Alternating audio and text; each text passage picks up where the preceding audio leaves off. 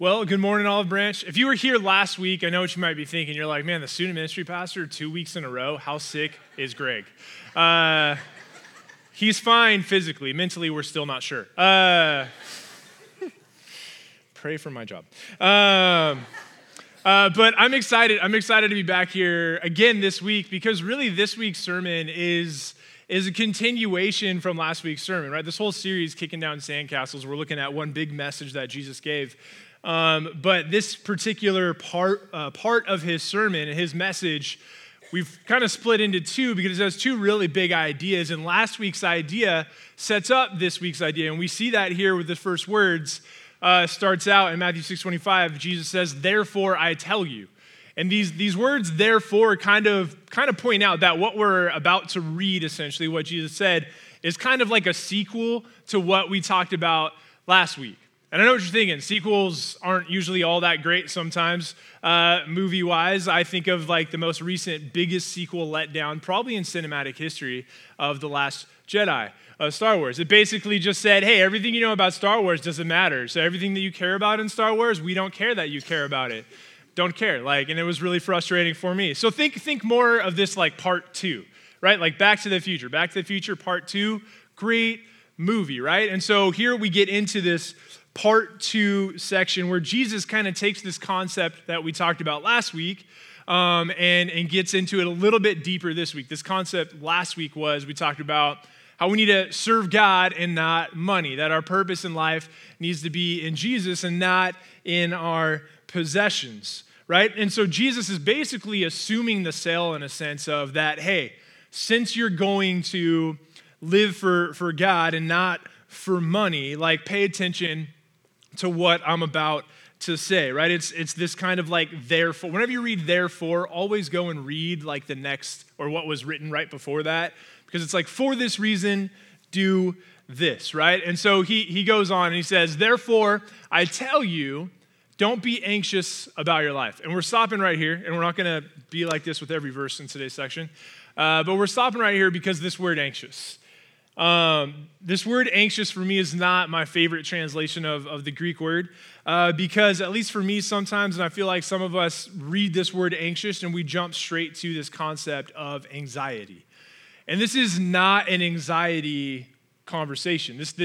This message, what Jesus is talking about, today's sermon is not going to solve your anxiety. If you have anxiety, if anxiety is something you deal with like I deal with, or even more severe or whatever, today's sermon is not how not to have anxiety. That's not what Jesus is talking about when he's mentioning anxiousness here. It's not a mental health conversation, but a spiritual health conversation. Because remember, for this reason, since you're going to live for God and not money, since you're going to focus on your spiritual life, like don't worry about this stuff. And so this is a spiritual health conversation. And so you heard me say it, a better word here, at least for me, and maybe your Bible you have, if you have an NIV, it uses this word. It uses the word worry. And I like the word worry for what Jesus is trying to communicate in today's passage. Because when we think of worry, images come to mind for me of if you have kids who don't know how to swim and they're playing by the pool, you are worried in that moment. If there's just a couple minutes left in the game and your team's about to give up the lead, you're worried in that moment. If you're any driver on a California freeway, you are always worried, not about the drivers around you, but the drivers on the side of the road. They'll cut you off and hate you while you're on the road, but the moment that you're on the side of the road, every driver becomes so worried, and they need to make sure that they're okay. They stop. It doesn't matter if you're going 65 behind them. They're going to stop and make sure on the freeway that you're okay because they are worried, right? So Jesus is saying, don't worry. Well, he's not saying like, don't worry at all. That would be apathy. I actually, in a season of my life, thought that I did this really well, that I didn't worry about anything. And I credited it to, I don't know why that doesn't sound right, no, you know why I'm a youth pastor, moving on, to marijuana. I credit it to pot. I smoked weed a lot. I went through a season of life where I smoked a lot of weed, and I genuinely believe that I lived out what Jesus wanted, that I just didn't worry about my life. I didn't worry about anything. I just didn't care, man. It's cool. It was fine. I just didn't worry, but I didn't care about things that I should care about, right? And so Jesus is not saying, don't care about your life.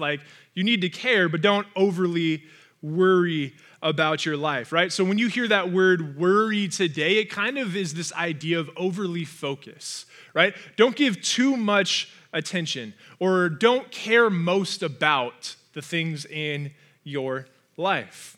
In other words, don't overly focus on the wrong things is kind of what Jesus is getting at here. Don't overly focus on the wrong things. And we hear that, and for me, I'm like, all right, I think I can do that, Jesus. I know I can overly focus on the wrong things sometimes, so I'll try not to do that. The new iPhone just got announced, the iPhone Plus 3,500 camera, Super Soaker, whatever, right? Just came out, and I kind of want one. My phone is bent because I decided to play rugby in the snow with a senior in high school last winter camp, and so now I have a bent iPhone. Okay, Jesus, I won't worry about that.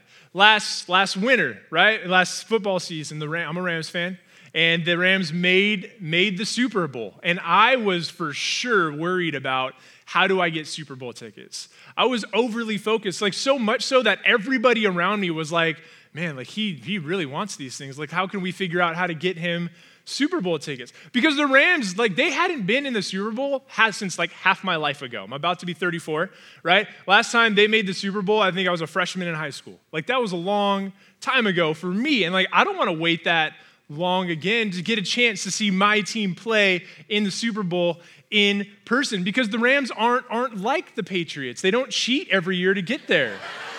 They don't.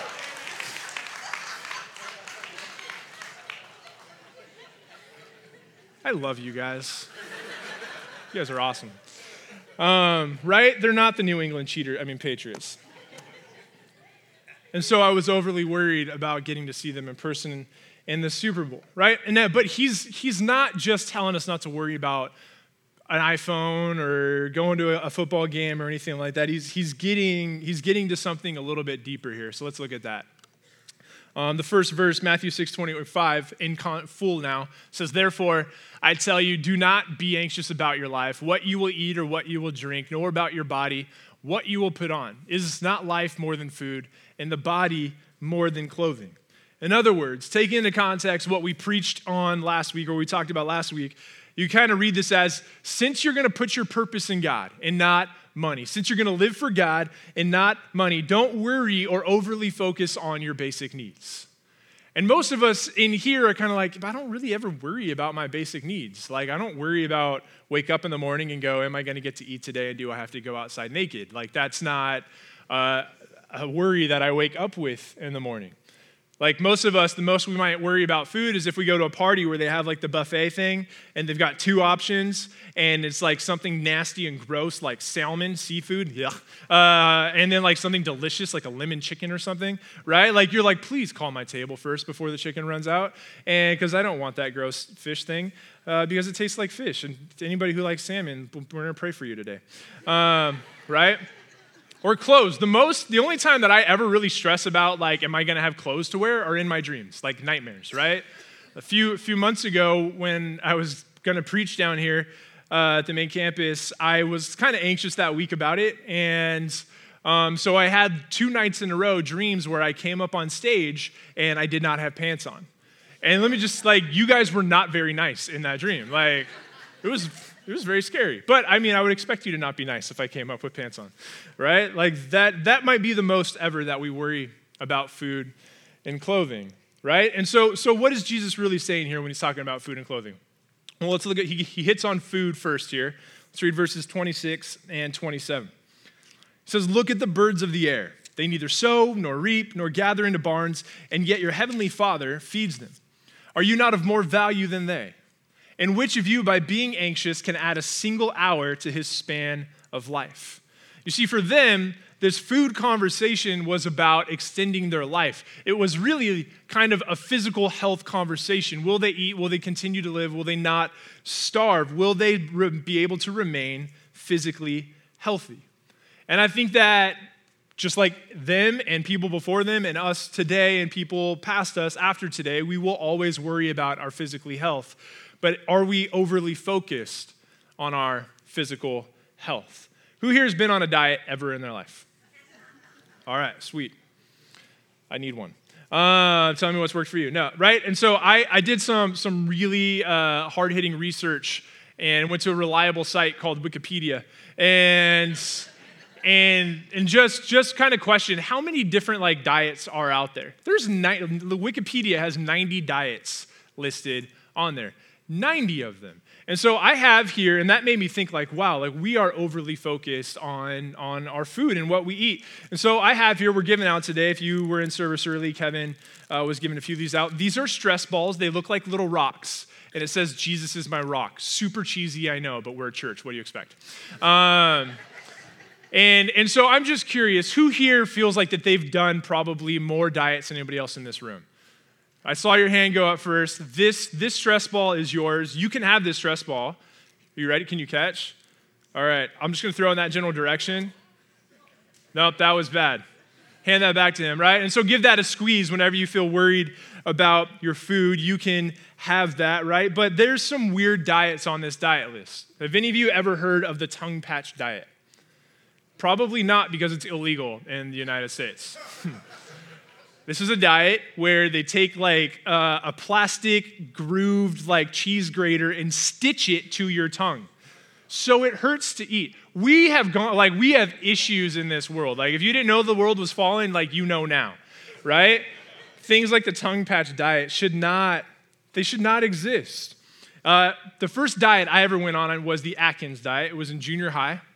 And it was kind of popular around that time, I think, because my parents wanted to go on it. They wanted to lose weight, and as I was in a season of life of eating a lot of donuts, and so they encouraged me to go on it with them. And so I go on this diet as a junior higher, and they're like, no carbs. I'm like, what? Like French fries and like I just got to eat just the patty on the burger? What's this? And so I lasted like maybe a week. But after a week, I'd come home from school, and my parents would be like, so diet going good? Yes, fantastic. I'm doing so great. Lied to them to their face. You're overly focused on your food if you have to lie about what you eat. You are. You're overly focused on your food if you have to lie about what you eat.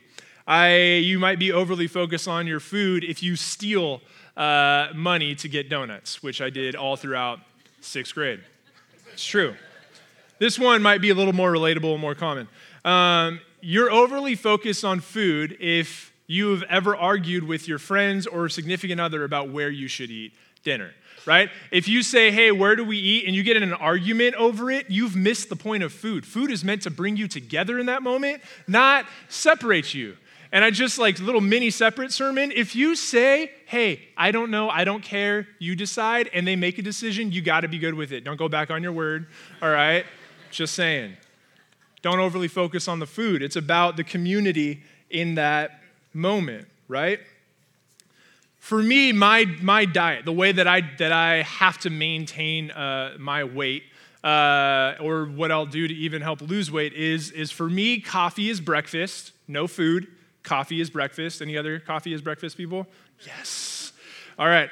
Coffee is breakfast. Lunch for me is like less than 400 calories because I know when I get home, that's a hard place for me to have self-control because it's where the food is and it's where I am all at the same time. And so it's hard to not just eat a lot. And I like a big meal. And so I know coffee for breakfast, low calories to maintain my health. And that means that like when people like want to go out to eat in the office or whatever for lunch, like I'm like, I have like this inner tension of like, man, I'm gonna get fat if I do this too much, and I don't want to get unhealthy, right? And so I become overly focused. Well, this week, God put it on my heart to go take a friend out to lunch who's going through a really, really difficult situation, and just put it on my heart just to be there for my friend who I knew needed somebody just to show that he's not alone and that we love him and care for him. And like as God put this on my heart to take him out to lunch, I literally was like, but my diet. Like I don't want to give up on my diet, right? And we can feel that tension without even realizing it, how we can be overly focused on our physical health and overly focused on what we eat. Now, the Holy Spirit won, and I took my friend out to eat. But had I not, I would have been overly focused on my food in that moment. And here's the thing. Jesus says, like, dieting at the end of the day, or overly focusing on your physical health, is no guarantee in life.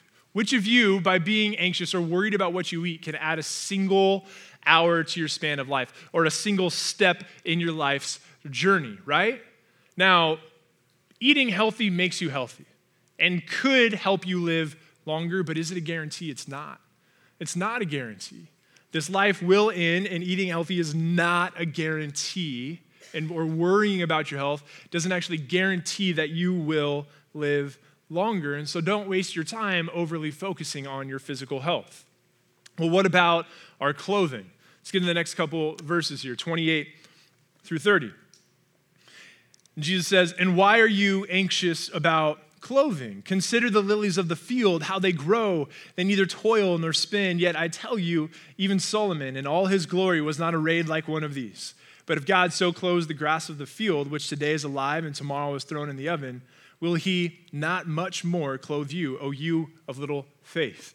And so Jesus, I love what he does here. He takes these two images that they know and basically like reverses the value in their minds. Because for them, to look like Solomon would be goals, right? Like historically, like Solomon he was wealthy, he was a king, he had it all. He's the best dressed in the history of the Jewish people, right? Like he gets the best dressed award. And the lilies of the field, they would rip up and throw to heat their clay ovens, right? They were almost valueless. And Jesus says, this thing that you say has no value, God dresses, and they're more beautiful in God's eyes than anything that Solomon ever wore.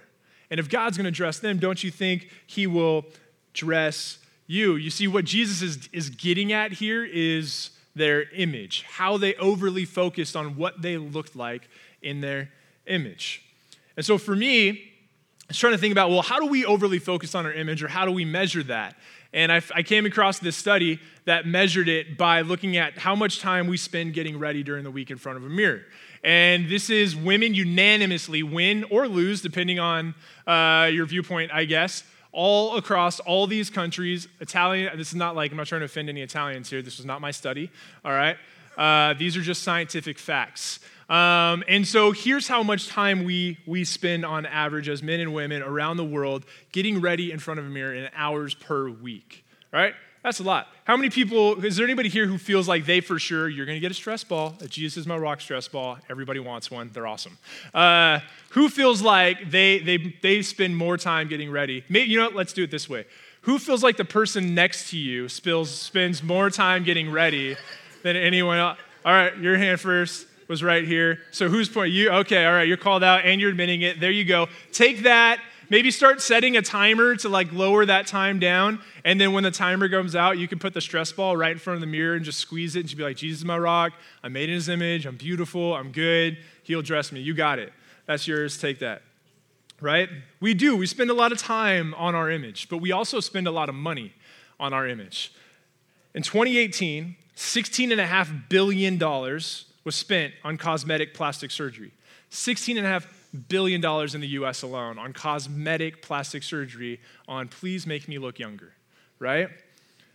In the US alone, $28.6 billion was spent on gym memberships, and less than 50% of those people go twice a week. Less than 50, like even twice a week's not really enough if you have a gym membership. Like you're not getting your money's worth.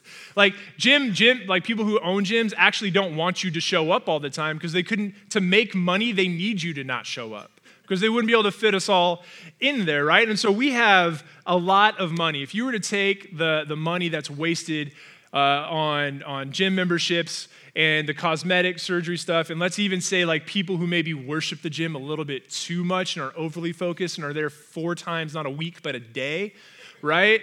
Like you might be overly focused, unless you're working there, like that's too much.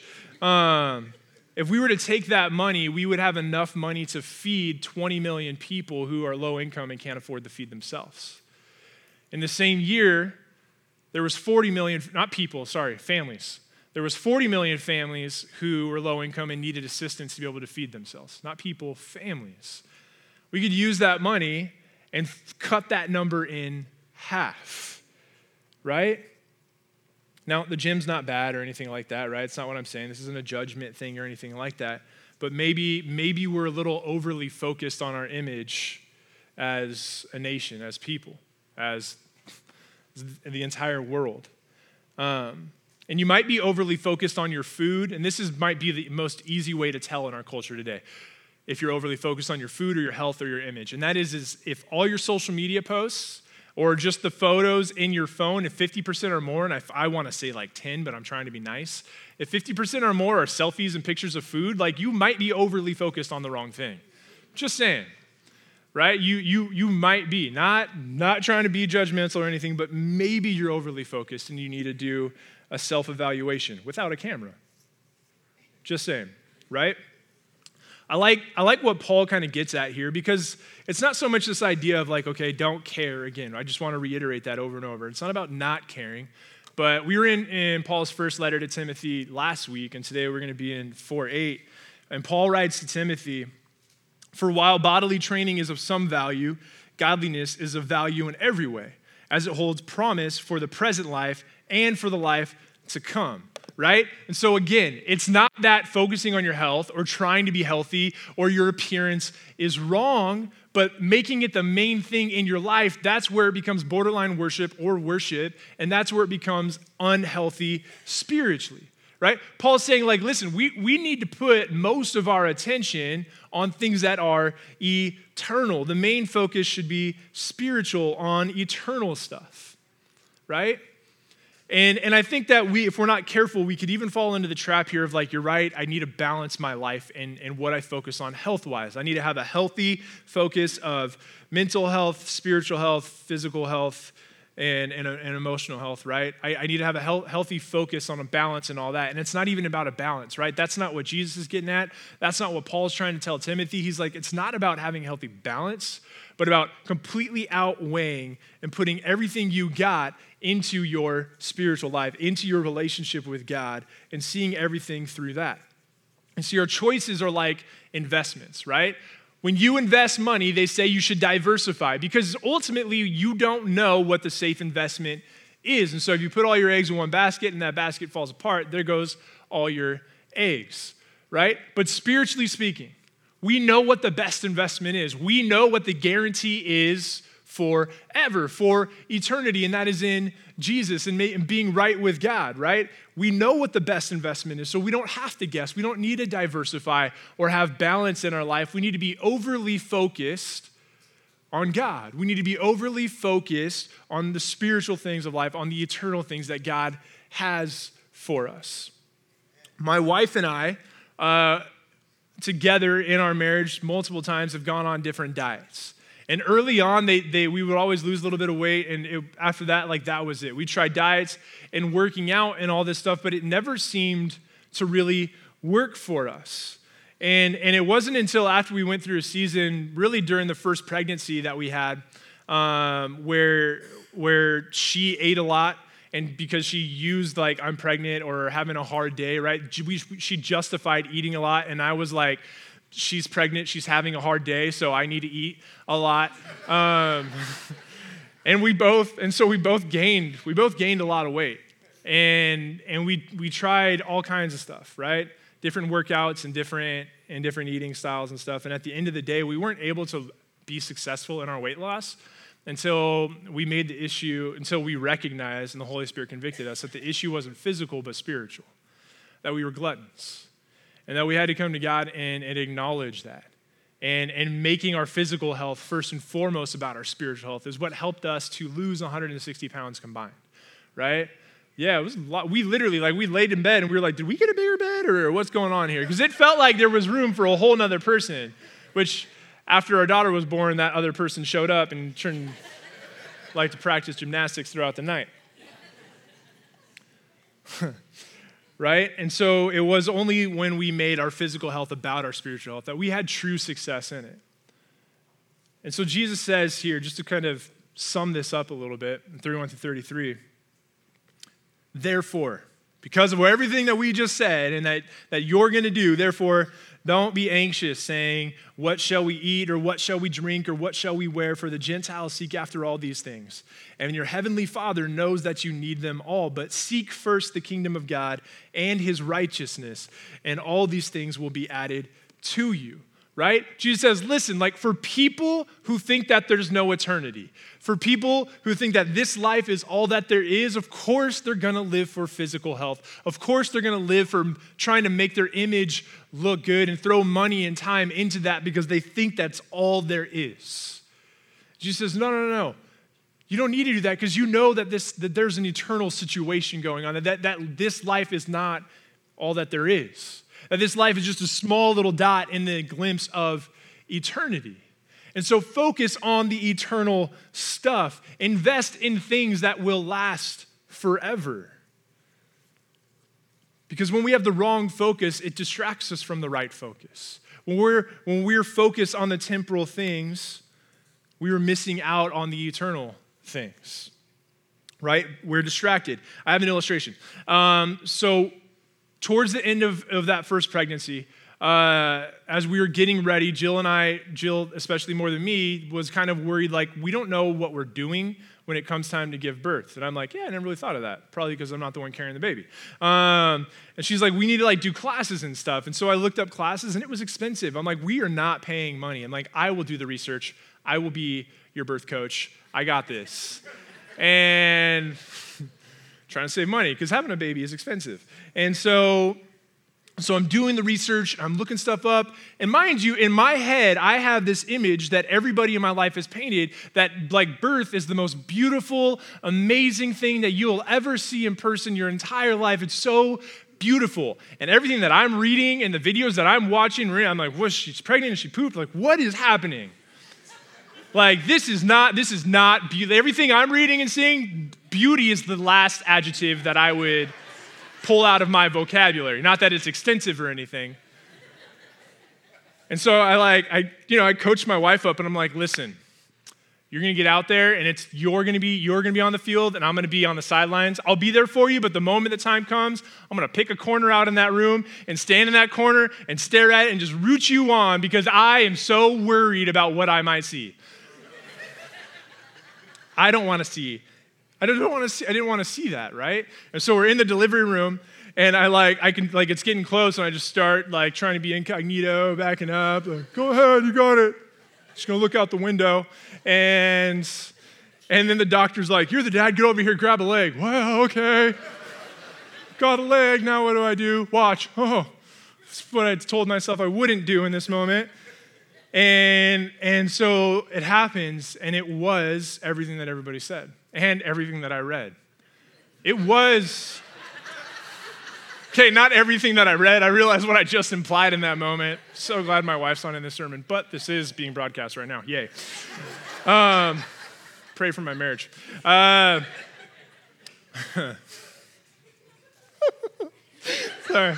I'm all right? In that moment, the doctor made sure that I was there and that I wasn't overly focused on the wrong thing, because had I been, I would have missed the best thing. When we're overly focused on the wrong thing, it distracts us from the right thing, and we miss the best things in life. And this is something that Jesus experienced in his ministry. In John 6, he feeds, you're going to get the youth pastor version of these Bible stories right now, by the way. In John 6, he feeds thousands of people, crosses a lake, and then they all run around the lake, and they're like, dude, you're an amazing baker. Please hook it up with some more bread. We want some more bread. And he's like, I am the bread. And they're like, you are disgusting. We're not going to eat you. Like, we want real bread, please. And they didn't get it because they had the wrong focus. They were overly focused on the wrong thing. And standing in front of them was the best thing. In John 4, Jesus comes to a well, and there's a woman there by herself, and he tells her, I can give you like water that you'll never thirst again. And she's like, you're a moron. You don't even have anything to get water with. How are you going to give me water? In that moment, she was overly focused on the wrong thing. She was. Now, at the end of that conversation, she figured it out, and she got it, and she told some people about it and changed the community. But when we're overly focused on the wrong thing, we miss the right thing and ultimately miss the best thing, and the best thing is Jesus. He is. And he tells us that we need to stay focused on the kingdom, that's what we need to pursue. We need to pursue our relationship with him and living out this life that he lived and that he calls us to live. But doing that, having the right focus, requires trusting God. It does. You have to trust God in that moment. He says, you're more valuable than birds. You're more valuable than flowers. And I know we all believe that here. I know everybody here believes you're more valuable than flowers because most of us are okay with the idea of killing a plant to give it to somebody to say, I love you so much, watch this plant die, right? I shared that last night and somebody went out and bought my wife flowers. and watched the plant die, right? We know we're more valuable than that. And yet when we worry about things like our image and our health so much that takes priority in our life over Jesus stuff, over eternal things, over what God wants for us, what we are saying in that moment is, God, I don't trust you with the things that I know you can give me and provide for me. And since I don't trust you to provide for me what you provide for flowers and birds, I view myself as less valuable than flowers and birds. Don't devalue yourself. Trust God. Live a life of trust. Don't devalue yourself like that, because every moment where we choose not to worry about the temporal stuff, the things in this life, is a moment where we can focus and invest in the eternal things, in living for God and showing the love of God to everybody around us in this world and changing their hearts and watching him change their lives and bringing heaven to earth. But it can be hard to trust God in those moments and seek his kingdom. It can be difficult. It might mean you have to give up a lunch to be with a coworker or friend who's hurting.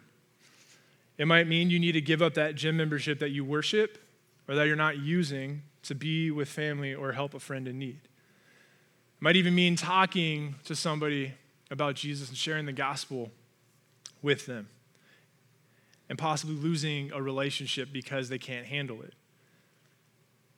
And I shared that because for me, this past year, I've been going to the same barber with my goal and intent to build a relationship with him and invite him to church. And anytime I preach down here, I schedule my haircuts to be like the week of so that I have an excuse to invite him. And I've encouraged him to go to church and talked about church a few times.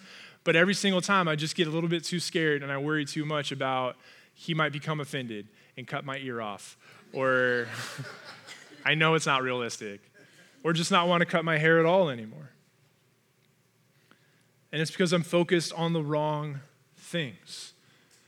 In Matthew 10:8, Jesus says, and do not fear those who kill the body but cannot kill the soul. Rather, fear him who can destroy both soul and body in hell. In other words, don't worry about the temporal pain, but the eternal blessings. Don't live your life trying to avoid the eternal pains or the temporal pain so much that you forget about what is eternal, right? Because I got to be honest, it's going to hurt. You're going to feel pain in this life no matter what. And sometimes you're even going to feel pain specifically for seeking the kingdom of heaven.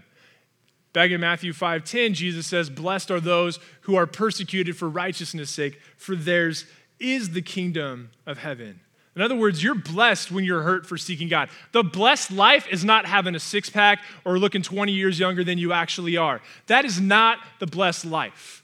The most blessed life that we could possibly live is to seek the kingdom and to live for him, and in the process, even be hurt for it. It is better to be hurt for doing right than to be praised for doing wrong. It is better to be in pain with God than in comfort without him. The most difficult seasons of my life and the hardest and most painful seasons of my life have been the seasons where I've been closest with God. Because they're the times that I need him the most, and I have to trust him the most. Jesus says in verse 26, it's the Father that feeds. In verse 30, it's God that clothes. And in verse 32, it's God that knows what you need.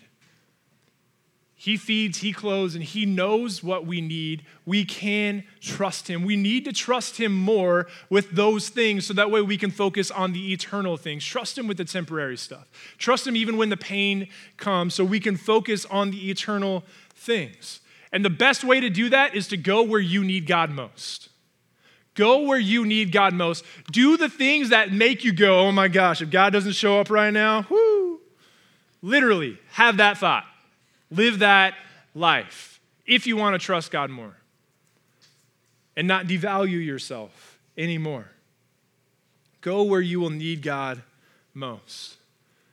In the last verse of today's passage, Jesus says, therefore, don't be anxious because of all this. Because of everything that we just said, since you're not going to live for money and you're not going to live for your physical health or your image, but you're going to focus on the kingdom. You're going to focus on eternal things. Don't worry about tomorrow even, for tomorrow will be anxious for itself. Sufficient for the day is its own trouble. If you're truly going to live for God, if you're truly going to seek his kingdom, if you can trust God with your eternity, you can trust him with tomorrow. If you can trust him with tomorrow, you can trust him with today. If you have to give up a meal to show someone some love, you can trust God in that moment and seek his kingdom and bring heaven on earth.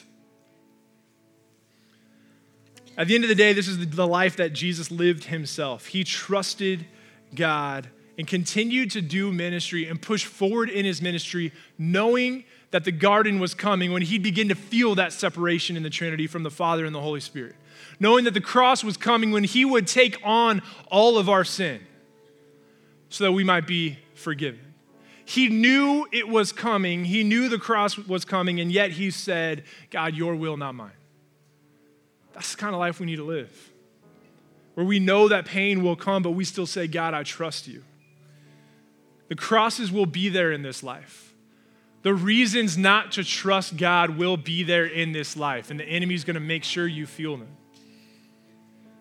You might have a hard time trusting God because of food or a health issue. You might have a hard time trusting God because of a clothing or your image or physical image. You might have a hard time trusting God because of your singleness, because of a death you've experienced. You might have a hard time trusting God because of a divorce you've experienced. You might have a hard time trusting God because of a pregnancy you never had or one that you lost. At the end of the day, Jesus isn't saying not to feel in these moments, but to worry rightly. Don't get distracted.